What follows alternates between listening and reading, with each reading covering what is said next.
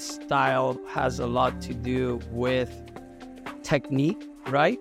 Like when you have a proper technique or an efficient technique, then style kind of comes through. They want to throw a lot more spray. They cut the flow because their cutting turns short. Let's work on holding that rhythm.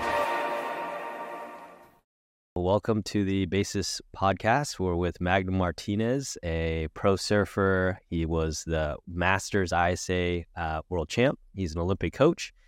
Has a little daughter named Shakti who absolutely rips. That's actually how I met Magnum for the first time. I saw this tiny little girl just ripping on these, on this wave, and then after her wave, I see Magnum on the next wave, and I was like, wow, that's quite the father-daughter duo. Probably going to be like the next Caroline Marks or something like that. He's based in Puerto Rico, and very honored to have you, Magnum. Thanks for joining. Thanks so much, man, for having me in your podcast. I really like your approach to everything you're doing, and how you're diving into like some interesting aspects of surfing in many different ways. So thanks for having me. It's always an honor and a pleasure. Awesome. Thanks.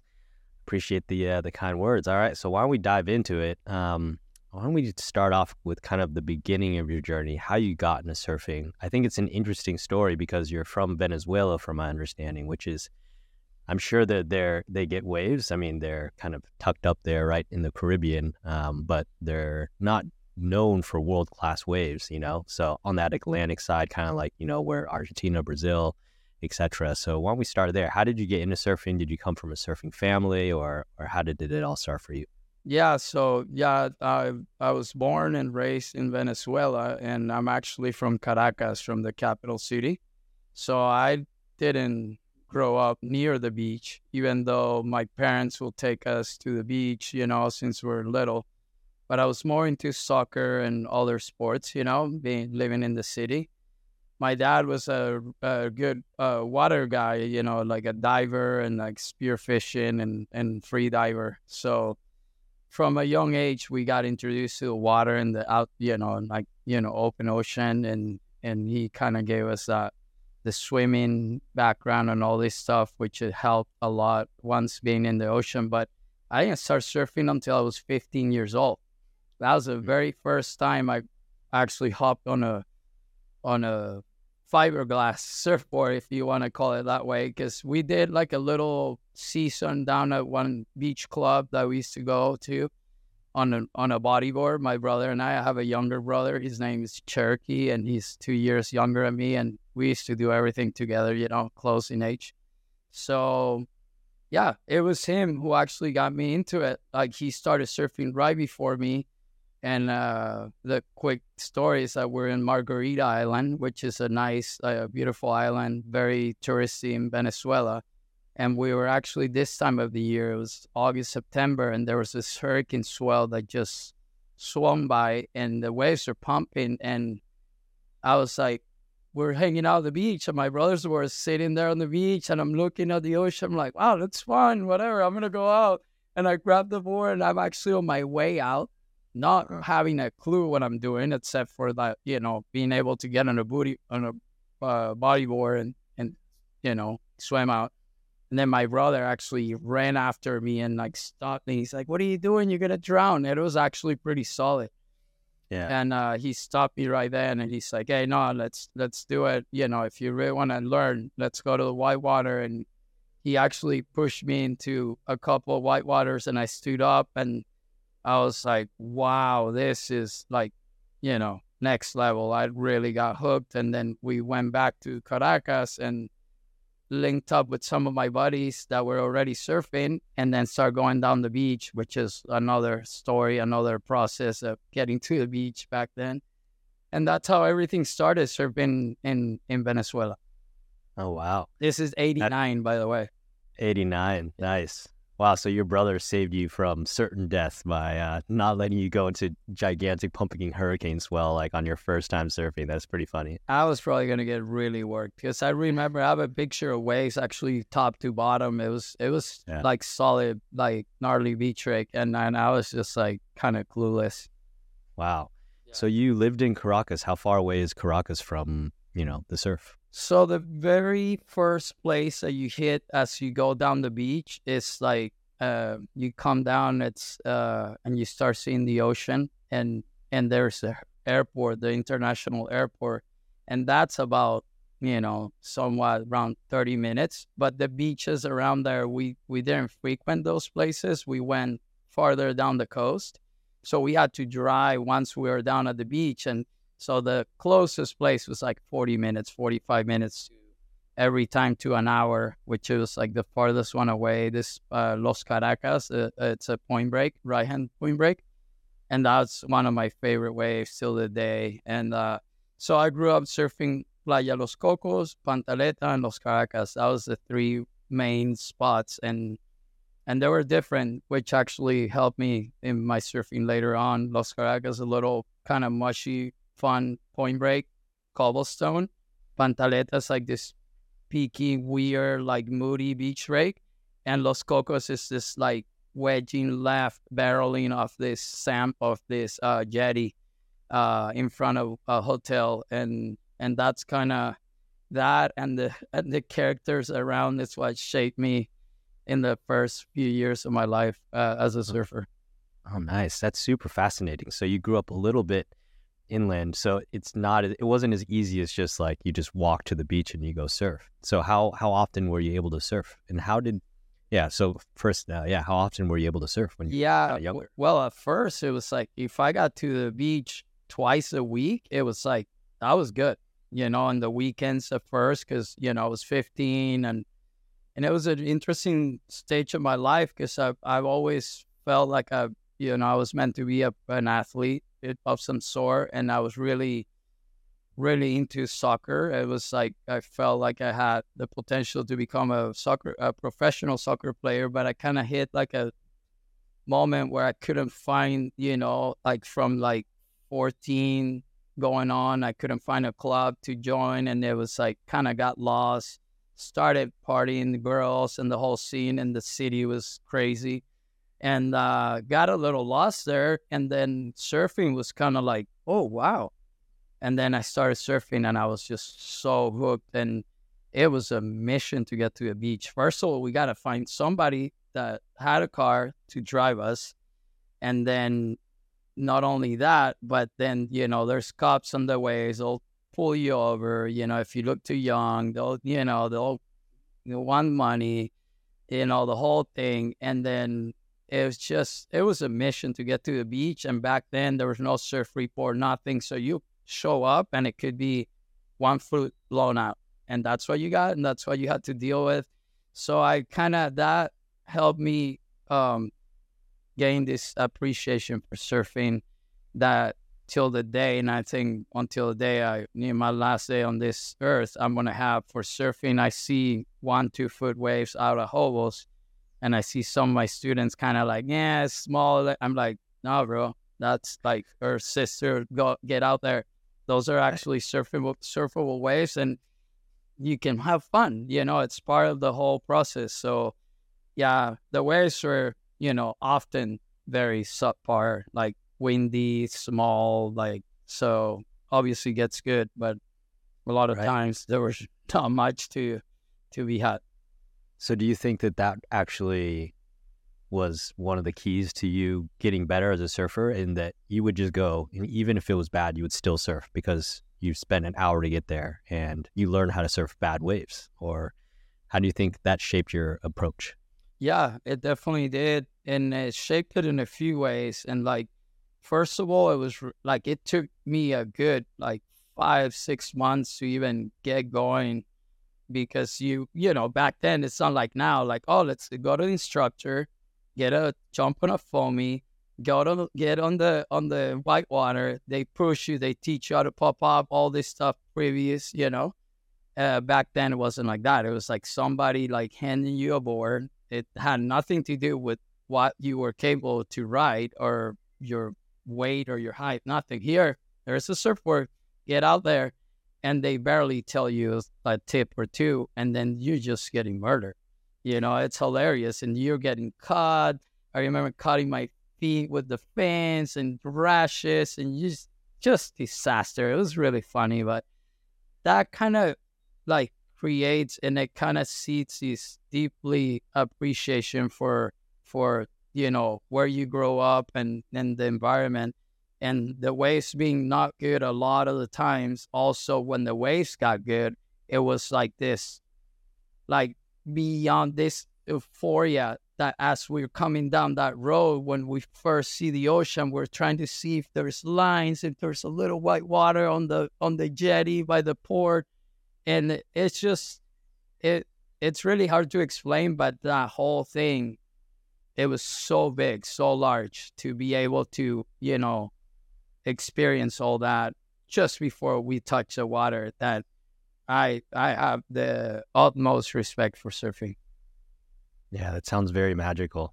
Yeah. And so how did you get so good then surfing, relatively infrequently? Like, did you, that's fascinating because I think a lot of people can relate to that. They might be weekend warriors. They might not live close to the beach. So, how did you get so good? Because you obviously are an extremely talented surfer. If you couldn't go surf all the time. Well, thanks for the kind words. I actually do not consider myself a highly talented surfer. I am more of like a self-made, hardworking, like dedicated surfer that actually went from being at 15. I sucked really hard at surfing. I had a horrible stance, horrible style, and like I worked really hard. Like at that point when I realized that I wasn't going to be a soccer player and surfing just captivated my heart and had all my energy, all I knew is that I wanted to give it everything I had. That's the only thing I knew for certain, and I had, there was really good surfers and during that time of the history of surfing in Venezuela, late 80s, early 90s. So from the get-go, I was looking at guys like Pedro Rangel, Sergio Martins, like Enrique Aular, and some of these guys were like, they were competing out at Soup Bowls and the World ISAs against Kelly, Taylor Knox, Rob Machado, Chris Brown. Peter Rangel beat Chris Brown several times.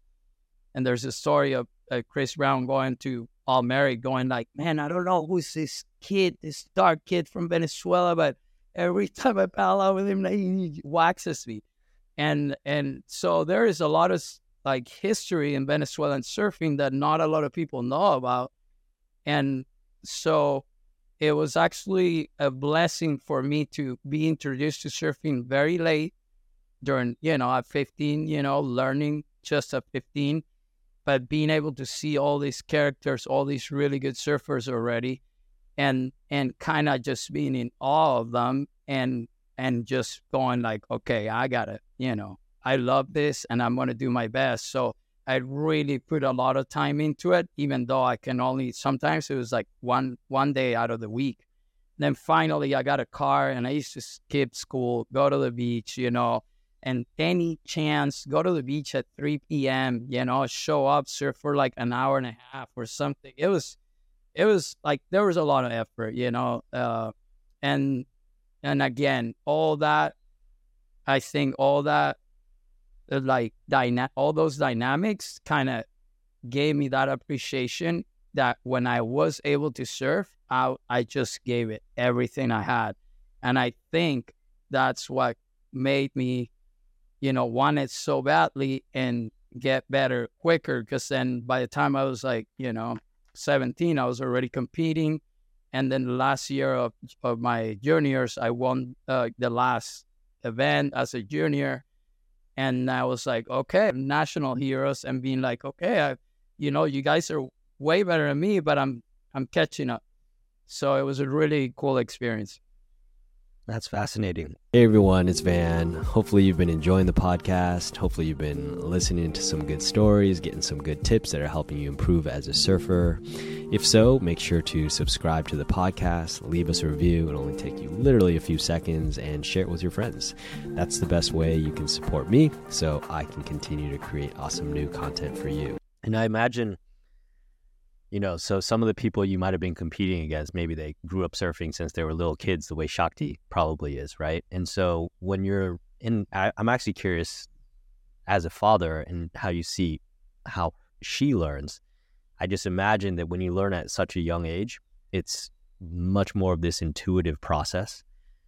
But then if you're learning at 15, not to mention if you're learning at an even later stage, you have to be a lot more analytical and figure things out. It doesn't come as naturally. Yeah. So, what was it like for you when you were trying to figure out how to do maneuvers and all this, watching your peers? Like, what was that like for you and how did you improve? I mean, was it just simply watching your peers and just trying to emulate them? Did you just really have to break things down? What was your approach? How did you get good to the point where you were beating them eventually? Yeah, that's a great question because I'll go and then I'll jump into my daughter's example real quick after. But we were so gung-ho about surfing and so in love with it that we'll spend hours watching surf videos. I watched Pump by Billabong somehow probably north of 500 times. I still watch it to the day. I have Shakti watch, Aki and things like that. We watch Tom Curran, we watch Black and White, all those videos like the Hawaii 9.0s, 9.1s, just what it was hot during that time when I was learning how to surf, the Wave Warriors, Pods, Fletchers, Mark Archibald, and Dino, Shane, all these legends. And it was I don't know if it was different then. And I want to say somehow it was different, but the magazines, there was something that really captivated you and inspired you back then to surf and to look at those guys, look at the contests and look at the things that they were doing and the way they were surfing. That was just wow. And then you at that time, which was out of the water and our, home in the city, not being able to watch a video and go surfing, but to wait until maybe next day or the following day or hear if somebody went to the beach and there was waves. So going down there and then, if you ran into a good surfer, then you learn from them. But I also had the blessing to have one of my best friends growing up. He was older, he had a car, and he was a good surfer, but he was really analytical and he was very technical driven. He liked to break down things, and he was like a mentor to me. Two of them, Eduardo Espinosa and Tote, which later on Tote had a surf shop, end up give me a job at the surf shop and give me awards and then sponsor me Advanced Surf Shop back in the day. So I owe so much to those guys, but they drove me to kind of understand better to hey, go to the bottom, do a bottom turn. And, as you're aware, on waves that are short period, like there are mostly in Venezuela that are quick, you're not thinking in bottom turning, you want to go down the line, but the blessing was that we have point breaks that are slow enough of waves that allow you to learn the flow and to read the wave and not to get ahead of it. Because if you only surf, fast, closing out beach rigs, then you're just trying to gain speed and be reactive. Whereas a point break gives you that other perspective, the other option to read the wave, to think a little bit more, have more time to, have better timing, and brush your skills on a slower wave. Use the rails, stay in the pocket, all these things. So it was all that, all these things that kind of shaped my surfing. But those guys that really helped me out and kind of were my mentors, helped me a lot. Back then, there was not really coaches like there is not nowadays that are really precise, that will teach you a whole lot of stuff. It was more just a little bit of info, a little bit of insight, and a lot of do it, a lot of pushing you to do it, hey, you surf that, hit it harder. That's a typical hit it harder. They're not telling you kick your back leg more or like compress and decompress and switch your, your weight. They're just telling you hit it harder. And you got the message. It's like, okay, I got to hit it harder somehow. I got, it's like, so I don't know. It's funny because it was really raw, but I think watching videos a lot. Then I learned later on watching tennis, and I'm not a good tennis player, but when I first grabbed a racket, I watched so much tennis that I could actually play way better than I expected to play because my brain had been watching so much good tennis, And so that was like, wow. So you do obviously learn by watching, and it's proven scientifically. So, it's all these little aspects and all these little things that contribute to you. Yeah. Do you remember any, as you were coming up, was there any weakness that you had? Was there something that you really struggled with or that you got stuck with? And then it took a lot of hard work, or maybe some little insight from your friend allowed you to unlock and break through that plateau. Do you remember anything like that? Yeah. So I had a really wide stance, like really crabby, and really ugly. And I think, I don't remember exactly when I started fixing it or working on it, but I obviously watching videos, and I had a buddy of mine that we surfed a lot together, and we push each other, and we kind of like, hey, no, do this better, you do that. So the stance was a big one for me at the beginning, and then I remember, because then going back to Venezuela and surfing, obviously as a pro surfer already, I used to go back home a lot, and all friends of mine that watch me grow up, they will say, man, like your timing, your surfing, you look effortless nowadays. Like it changed so much. You used to be kind of spastic, and your stance was a little wider, so it was not as pleasant, to the eye, and not as effective. So I think that that was one of the things that I struggled at first, but then shortly after 93, I moved to California,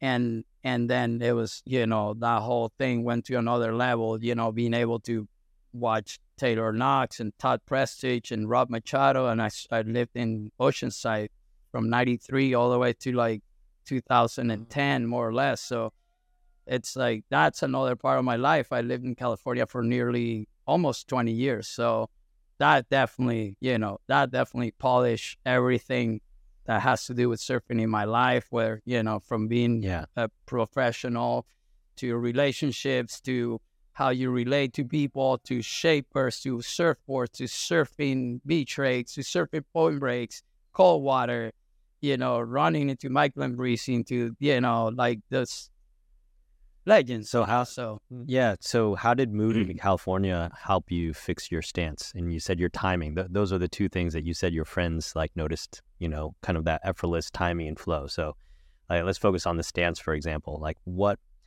was it, a really gradual process, or was it a really conscious thing that you had to do? I'm sure a lot of people struggle with fixing their stance. So I'm sure people would love to hear how you fixed it for yourself. Yeah. And like I said, if I would have had a coach to point it out and film me and then tell me, and on land, this is how you do it, it's so this wide, or this is why you're stepping so wide, your stance is so wide, and this is how you can correct it, it would have been a lot easier, a lot faster, a lot less painful, but so to me, it was just like that drive to just get better no matter what. Like, there was not an option for me not to get better, because now I'm 19, I'm in California, I gotta wait tables, I gotta bus tables, I gotta deliver stickers, surfboards, like print whatever I could get my hands on. And then, but at the same time, I'm in one of the meccas, so I'm looking at surfers that are way polished, that are really good surfers and talented, plus the surfers that I got inserted through Michael Barron from Burn Surfboards into like Oceanside, and I got to the factory right off a plane, and he gave me a board and a wetsuit and grabbed one of his team riders back in the day, John Brandy. He's like, "You're gonna be staying with them. have fun.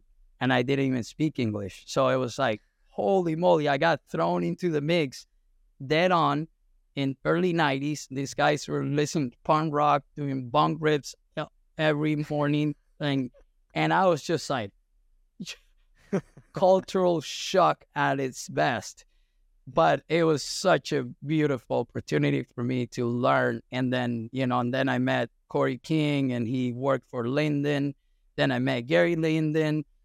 And, there's so many stories I have to tell you, but it was being surrounded by these guys and the Burn team, like Jeremy Hyatt, like, I don't know, Jason Bennett was a little kid back in the day. And so it was really cool because they paid more attention. They were kind of very, I will say they were very like self-conscious about style back then. It was like a thing. And I was coming from the other side of like raw, like just try to destroy anything, to like, oh, wait a second, these guys are really paying more attention to style and technique. So it wasn't like anyone was telling me things. It was like I started picking up things, and then I started watching myself in video, because those guys will video each other every now and then be like, oh, okay, this is where, this is how I can fix my stance. And it was just more like, just bring that front foot back. It wasn't like a special technique like I've done with Shakti, to like I put the board flat on the sand and be like, okay, step this wide and no pins on the sand, and like trying to move the board, like, like stand forward on the board with a wider stance. Now step back, all the way to your back foot's on the tail and your front foot's not too wide. And now move the board, and the board just, easily moves. And it's like, you understand now how and why you need to be back on the tail to make the board feel more responsive and more maneuverable, right? Obviously, that's just a stance at certain things that you're doing in the wave, because you're driving, you're more forward, blah, blah, blah. But it was, it was just trial and error. A lot of, watching and learning and watching and learning, but not a lot of coaching from anybody in particular. It was just kind of osmosis from being surrounded by so many good surfers and people, just them being so conscious about their style. And I think that's really interesting. And so that drill that you mentioned with Shakti, so that's just having her stand on that surfboard. That's to help her understand why you want to sit on the back of the surfboard. But then let's say, maybe she is struggling. She's not far back enough on the surfboard, or her stance is too wide. Are there any tips that you give her to kind of fix or make adjustments when you're in the water? Or, maybe not Shakti, but any of your surfers that you coach? Like, how do you fix that for one of your surfers? How do you remind them, hey, you needed to make these adjustments? Yeah, there is a few techniques or approaches to it, from, a line, or where you want their foot to not be any pass forward from. So you put like a line with a color wax. You can take off the wax, so when they put the foot too far forward, they feel like they don't have traction. It's a little bit dangerous, risky, because you can slip and fall, and you don't want to hurt yourself, obviously. But so, and then there's also little marks that you can put on your surfboard to like remind you of things, and not just with your stance, but maybe rotation, compression, and all these things to remind you. Because the hardest thing about surfing is it's like constant motion, movement, changing. So there's so many things you have to do in order to catch a wave, that by the time you catch a wave, you forget of what you were out there to work on. Unless you got certain level that you're like, no, I know what I'm going to do. I'm going to compress off the bottom turn, and you catch that wave and you do it. But that's not always the case, it depends on your level. So there's all these little tips that you can apply, like I said, like color wax, or take the wax off, or put something on the nose of your board that reminds you of when you stand up, to that foot needs to be back. But also, where are you like laying on your board? Are you too far forward? How's your pop-up when you bring that front foot? Where is it landing on? Is it too far? You're used to spread out. And so I think it's very unique to the person, into the mechanics of their body or how they actually get to the point of standing up on their board, then you can be like, okay, that person maybe needs this correction on this way and not that way, you know, like maybe it's all prior to actually standing up that you can fix their stance, you know. So that's really fascinating. You know, I've thought about that as well. But if, let's say, you have somebody that struggles with ending up too far forward on their surfboard, they're not far back enough, would you actually recommend they paddle a little bit further back on the surfboard? Because the problem is you'll probably pop up further back, but then you'll also not paddle into the wave as easily, right? So there's that kind of two pros and cons of that approach. Is that what you recommend, or is it more that you paddle in the same place to get into the wave easy, but you just make sure to, when you pop up, you push back to get onto the back of the surfboard? Kind of what's your recommendation there? Yeah, and I think it really is unique to the person and how their mechanics, how they move their bodies, how they pop up, because you can do that like if they're a little too forward on the board, which it happens, you know, then just by then scooting back, you know, on the board, then when they stand up, it's like, oh, now they're further back and you may fix the problem then. Otherwise, they may have to pay more attention to when they plant their back foot to be farther back, you know, and then as they stand up, you know, if, you know, then you have the front foot problem, you know, if you didn't correct it by planting your back foot further back, then you need to address that. So you need to see like what, you know, I ask a lot of questions as a coach because we can, you know, as a coach that has a good amount of knowledge, you can give and communicate all this knowledge of all you want. But the truth of the matter is everybody learns in different ways. You know, we do not all learn the same way. So I like to ask questions, and based on the response I get from my clients or my students, then I know more intuitively how to approach that and how to make them like, you know, give them the adjustments that make sense to them. And I want them to understand it. I want them to break them down. I ask them, tell me, how do you do it? Like, so now what do you think it's going on? How do you think you can fix it? And then get into that conversation, because what I want to do is actually create awareness in them so they can become more aware of what they're doing, their movements, their stance, their body mechanics, so they can become better surfers and actually fix themselves, you know, instead of being like, do this and not really, you know, why. It does, right? You know what I mean? Yeah. So it doesn't make, yeah, no, totally. So this actually brings up something that's interesting. You know, I think there's this debate in surfing: is style something you learn, or is it something that's natural? What do you think? Oh, well,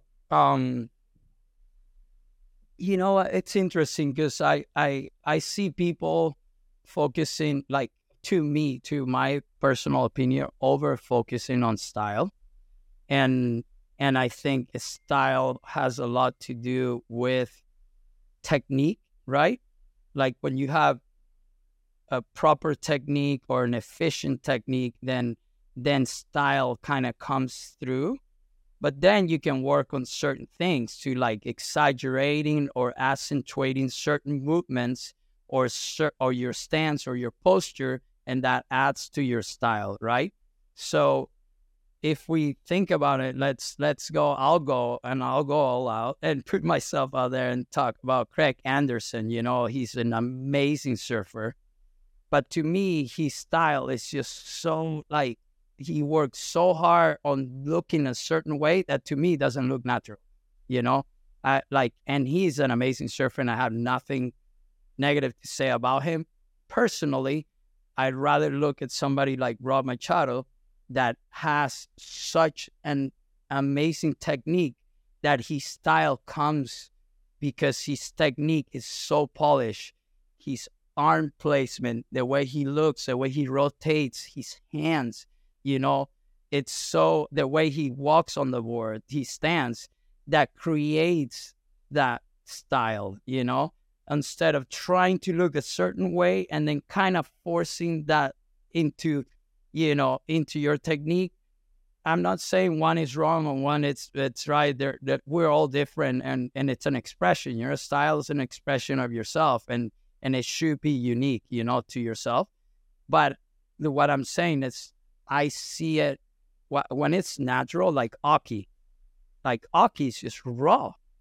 He is raw, and he has one of the best styles ever. I love the way he serves. He's just raw, but then he has really good arm placement sometimes. But then on a backside the snap or reentry, he barely rotates his torso. He's all torque.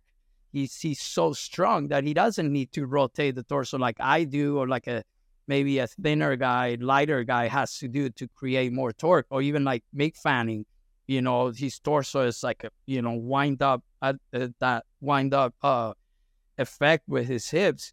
And Aki's just like just one powerful powerhouse. So it's like, then his style kind of, it's because of his body build, and then Curran has that style, and then Kelly had his style, and his style changed because he started applying more pressure to his surfing and going more radical, and then his style suffered. Like Kelly, and sorry, Kelly, I love you, but his style, when you see him in the early 90s, was just like, I watch him till the day. It was like the most flawless, most beautiful thing to watch, because it was like the best mix of like Curran with like this innovation and this flow and this flair, and it was just like nothing better. There was nothing better.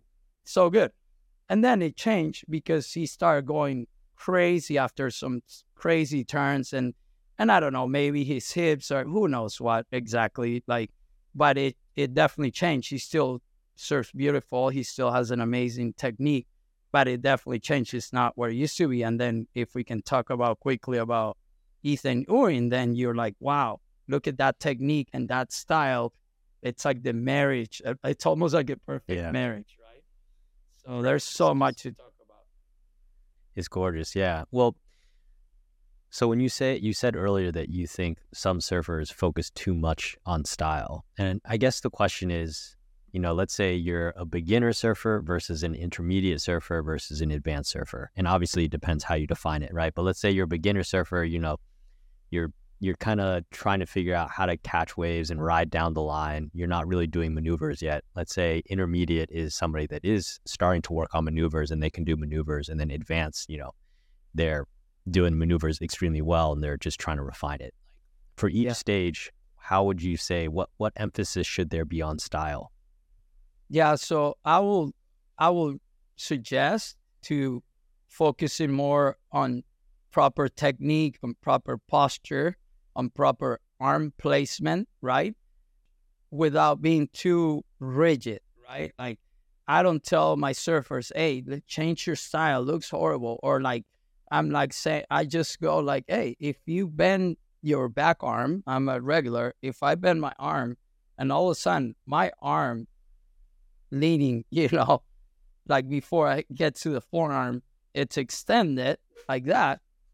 It's my hands pointing that way, right? The moment I bend my elbow, my hand can point up, can point forward, can point down.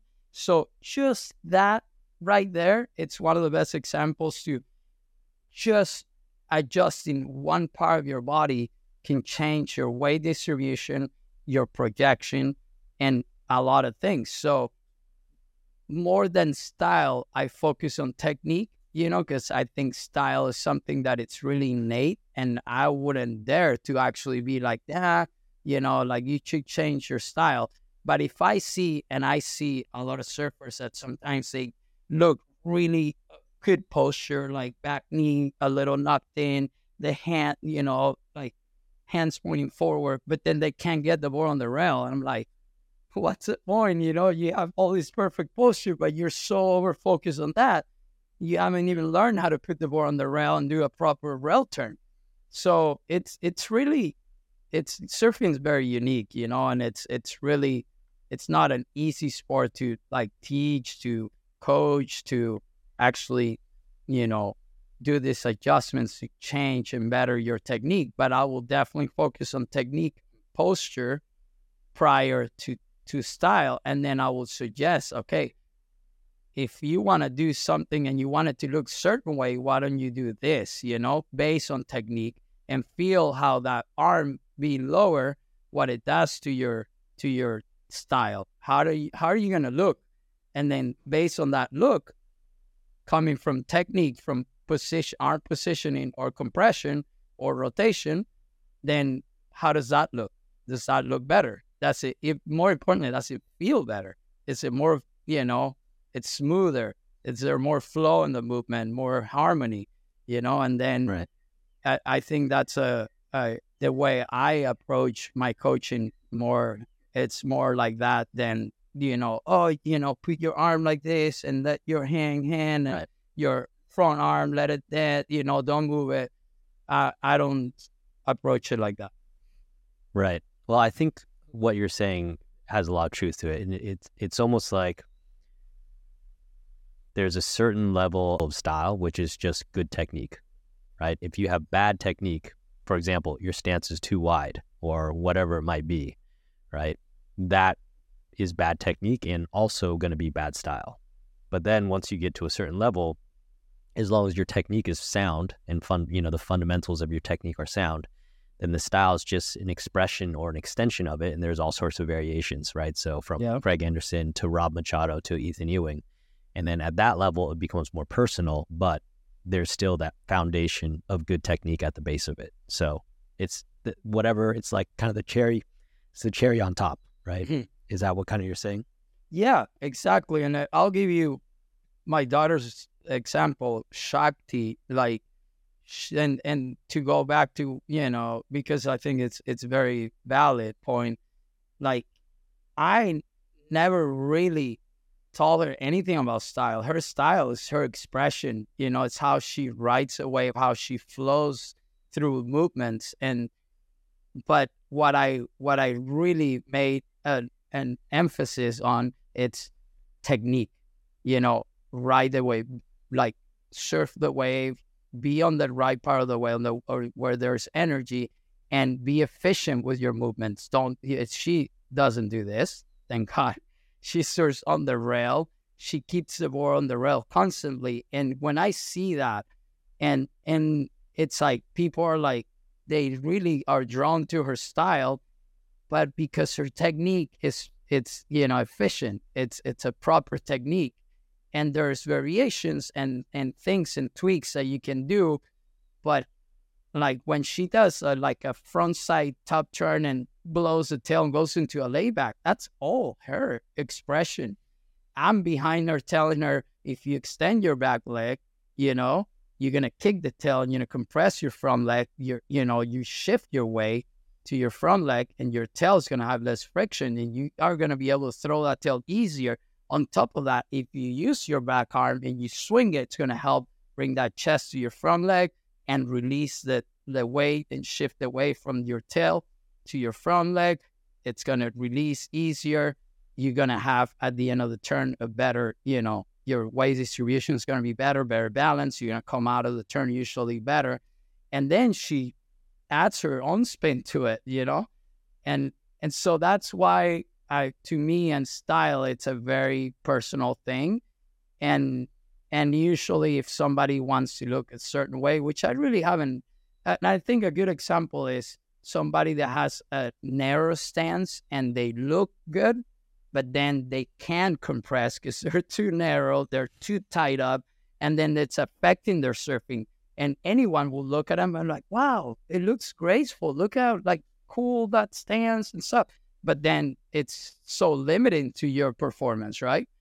So that's when you have to be careful with it. And I'd rather focus on proper technique with mechanics behind it to help understand the student why certain things are better than other things, and to actually find what works for you. Because like I said, not everybody moves the same way. Not everybody has the same center of gravity or the same way to learn things. So it's really fascinating that way, because you never stop learning.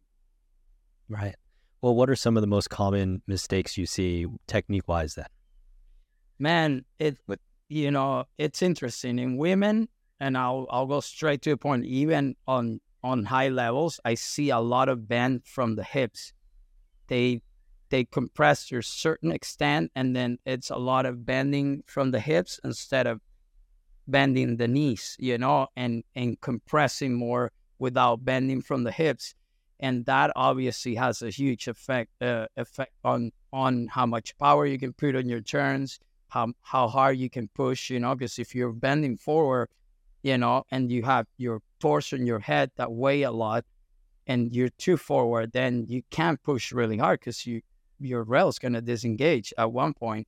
So being compressed and bending the legs more, it's going to give you a lot more. And I tell people, hey, your legs are like a spring, like springs, or like shock absorbers, but they're springs. The more you load, the more energy comes out of them. So you got to use that to your advantage. And I give him the example of the pro surfers. Like, look at Felipe Toledo. Look how much he compresses and extends his legs, and how much energy he creates, and in speed, and force from doing that, right? So in women, I see that's kind of like a pattern, because the way they're built differently than men, So with men, it's different, but also it's like, set the board on the rail, hold the rail as long as you can, transfer your weight. And also, like, I think in general, men, women, compression gets overlooked a lot, because weight distribution is super important, but compression also. And the rotation, I like to say, like, the components of rotation are 3 on your upper body, which is your arms, your shoulders, and your head. And that needs to be in unison. There needs to be follow through, right? And I use the example of a tennis swing or of a golf swing, even baseball. You don't hit a tennis, you don't go back and hit it and stop, right? You swing through, and all of a sudden the tennis racket's pointing the other way and the ball's going that way. Tennis racket's pointing that way. Why? Because if you stop the motion, even though the contact's already happened and the ball left the surface of the racket, that follow through, it's very important to not cut that motion and to kind of, it's like extension of all that energy of that movement, So I use a lot of martial arts, kicks, punching, all this stuff, and how you use your hips, how you use all this momentum and all this body mechanics to create a full, complete movement. And for men, I feel like sometimes, because they're a little bit more aggro generally, but not on all cases, they want to they want to throw a lot more spray. They just they cut the flow because they're cutting turns short.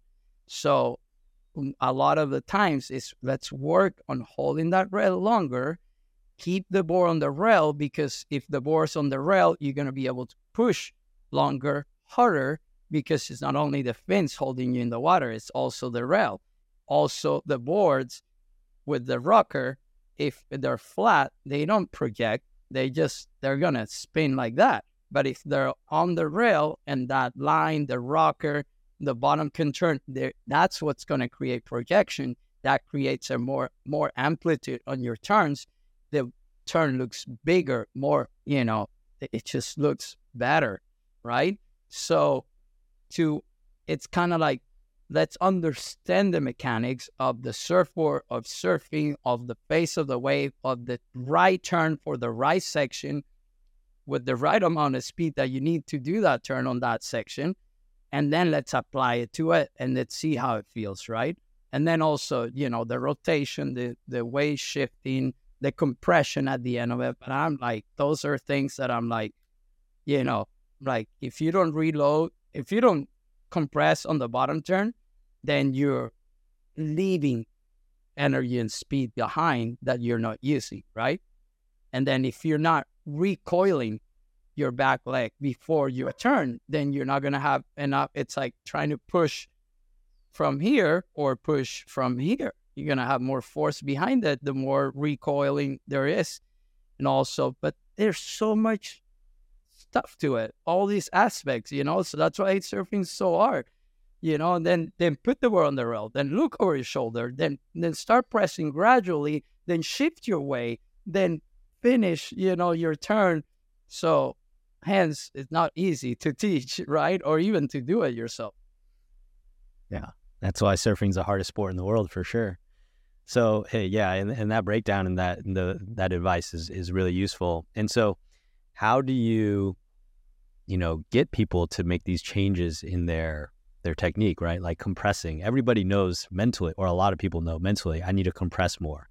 But like, how do you actually get Shakti or one of your clients to compress more? Does it go back to, what you mentioned where, you have a note, on your surfboard or anything like that? Or they're just like, you go out, how do you get your students to make these actual adjustments? I think that's always the hard part. People know mentally they need to make changes, but then for the example, like cutting your turn short, that's a very common issue, right? How do you get them to change that?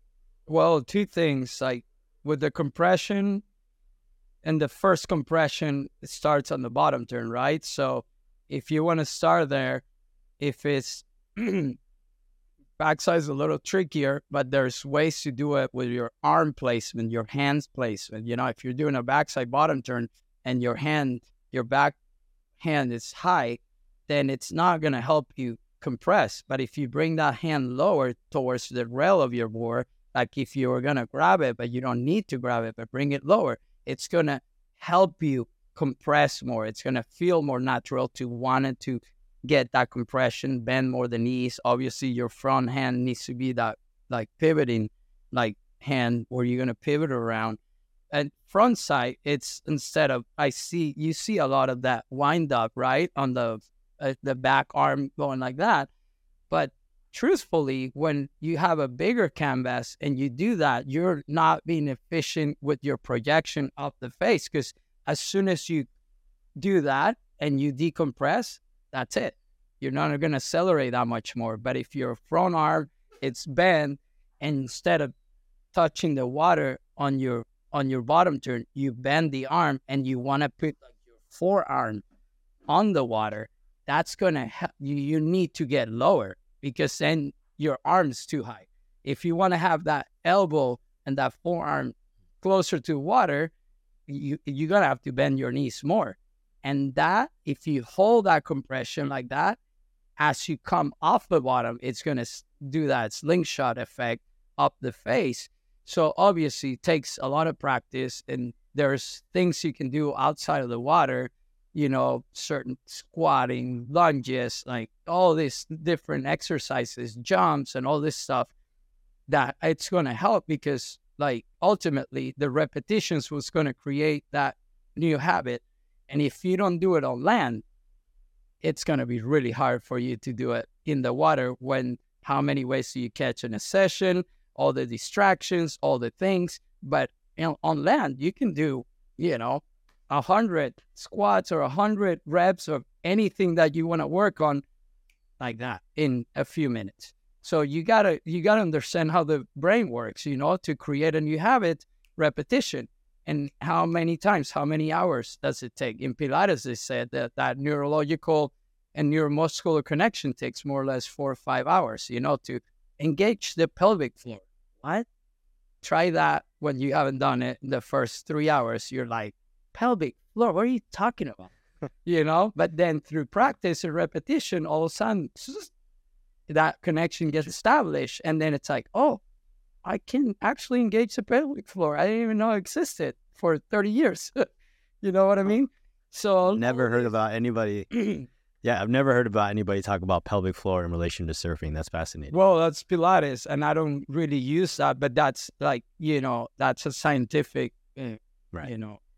proven point that you need certain amount of repetition to actually create a new habit, certain amount of hours doing something to create a new habit.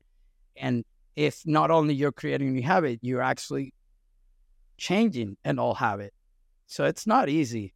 So it takes a lot of, focus, repetition, proper technique. I see a lot of people like using the skateboards, and I use them with some of my clients, Surski, Carver, you call it, all these really good like boards that are out there to correct your technique. But like one thing I say is like, if you go out and you are doing exactly what you do in the water on the skateboard, then all you're going to do is cement that habit that you want to change. So it's not going to do you any good.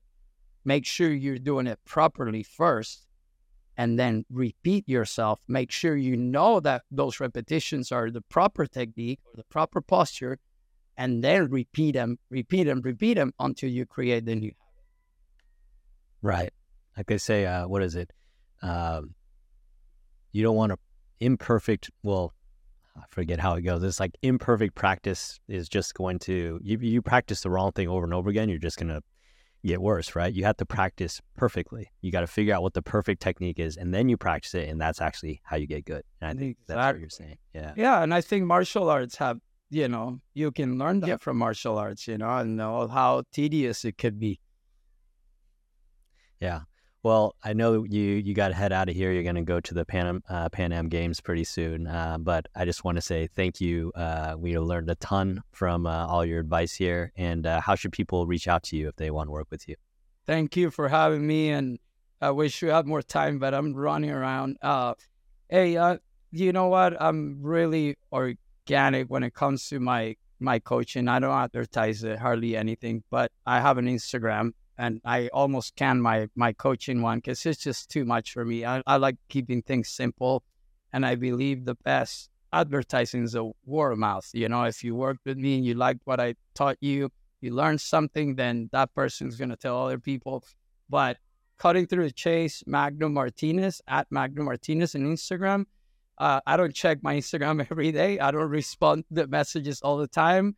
I do my best to every 3-4 days, I check them and make sure there's nothing important there that's going by unnoticed. But that's pretty much what I do. My company is called Integral Surf Coaching. I work with this Surf Coach Manager platform online. We do online coaching, and it's a really integral, robust platform that you can do a lot of things from like beginning level to high performance, top notch athletes, and create that kind of like evaluation and the follow through with athletes. So there is all kinds of tools out there. There is a lot of good coaches nowadays out there. But if you want to try my stuff, I'm here in Puerto Rico. I run training camps in Central America, in California, and Panama, and El Salvador, and Costa Rica. And here in Puerto Rico, I coach I'm the head coach for the National Federation of Puerto Rico nowadays. And I'm going to go hang out with Max Torres, who's our newest SUP Surf World Champ. And hopefully I can get him. I can help him get to the podium. It's all his work, just on, adding a little bit of grain of sand to the cost. All right. Well, nice. Thanks again, Magnum. I'll see you around. All right, brother. Thanks for having me. Hey, everyone. It's Van. Hopefully you've been enjoying the podcast. Hopefully you've been listening to some good stories, getting some good tips that are helping you improve as a surfer. If so, make sure to subscribe to the podcast, leave us a review. It'll only take you literally a few seconds, and share it with your friends. That's the best way you can support me so I can continue to create awesome new content for you. So thanks.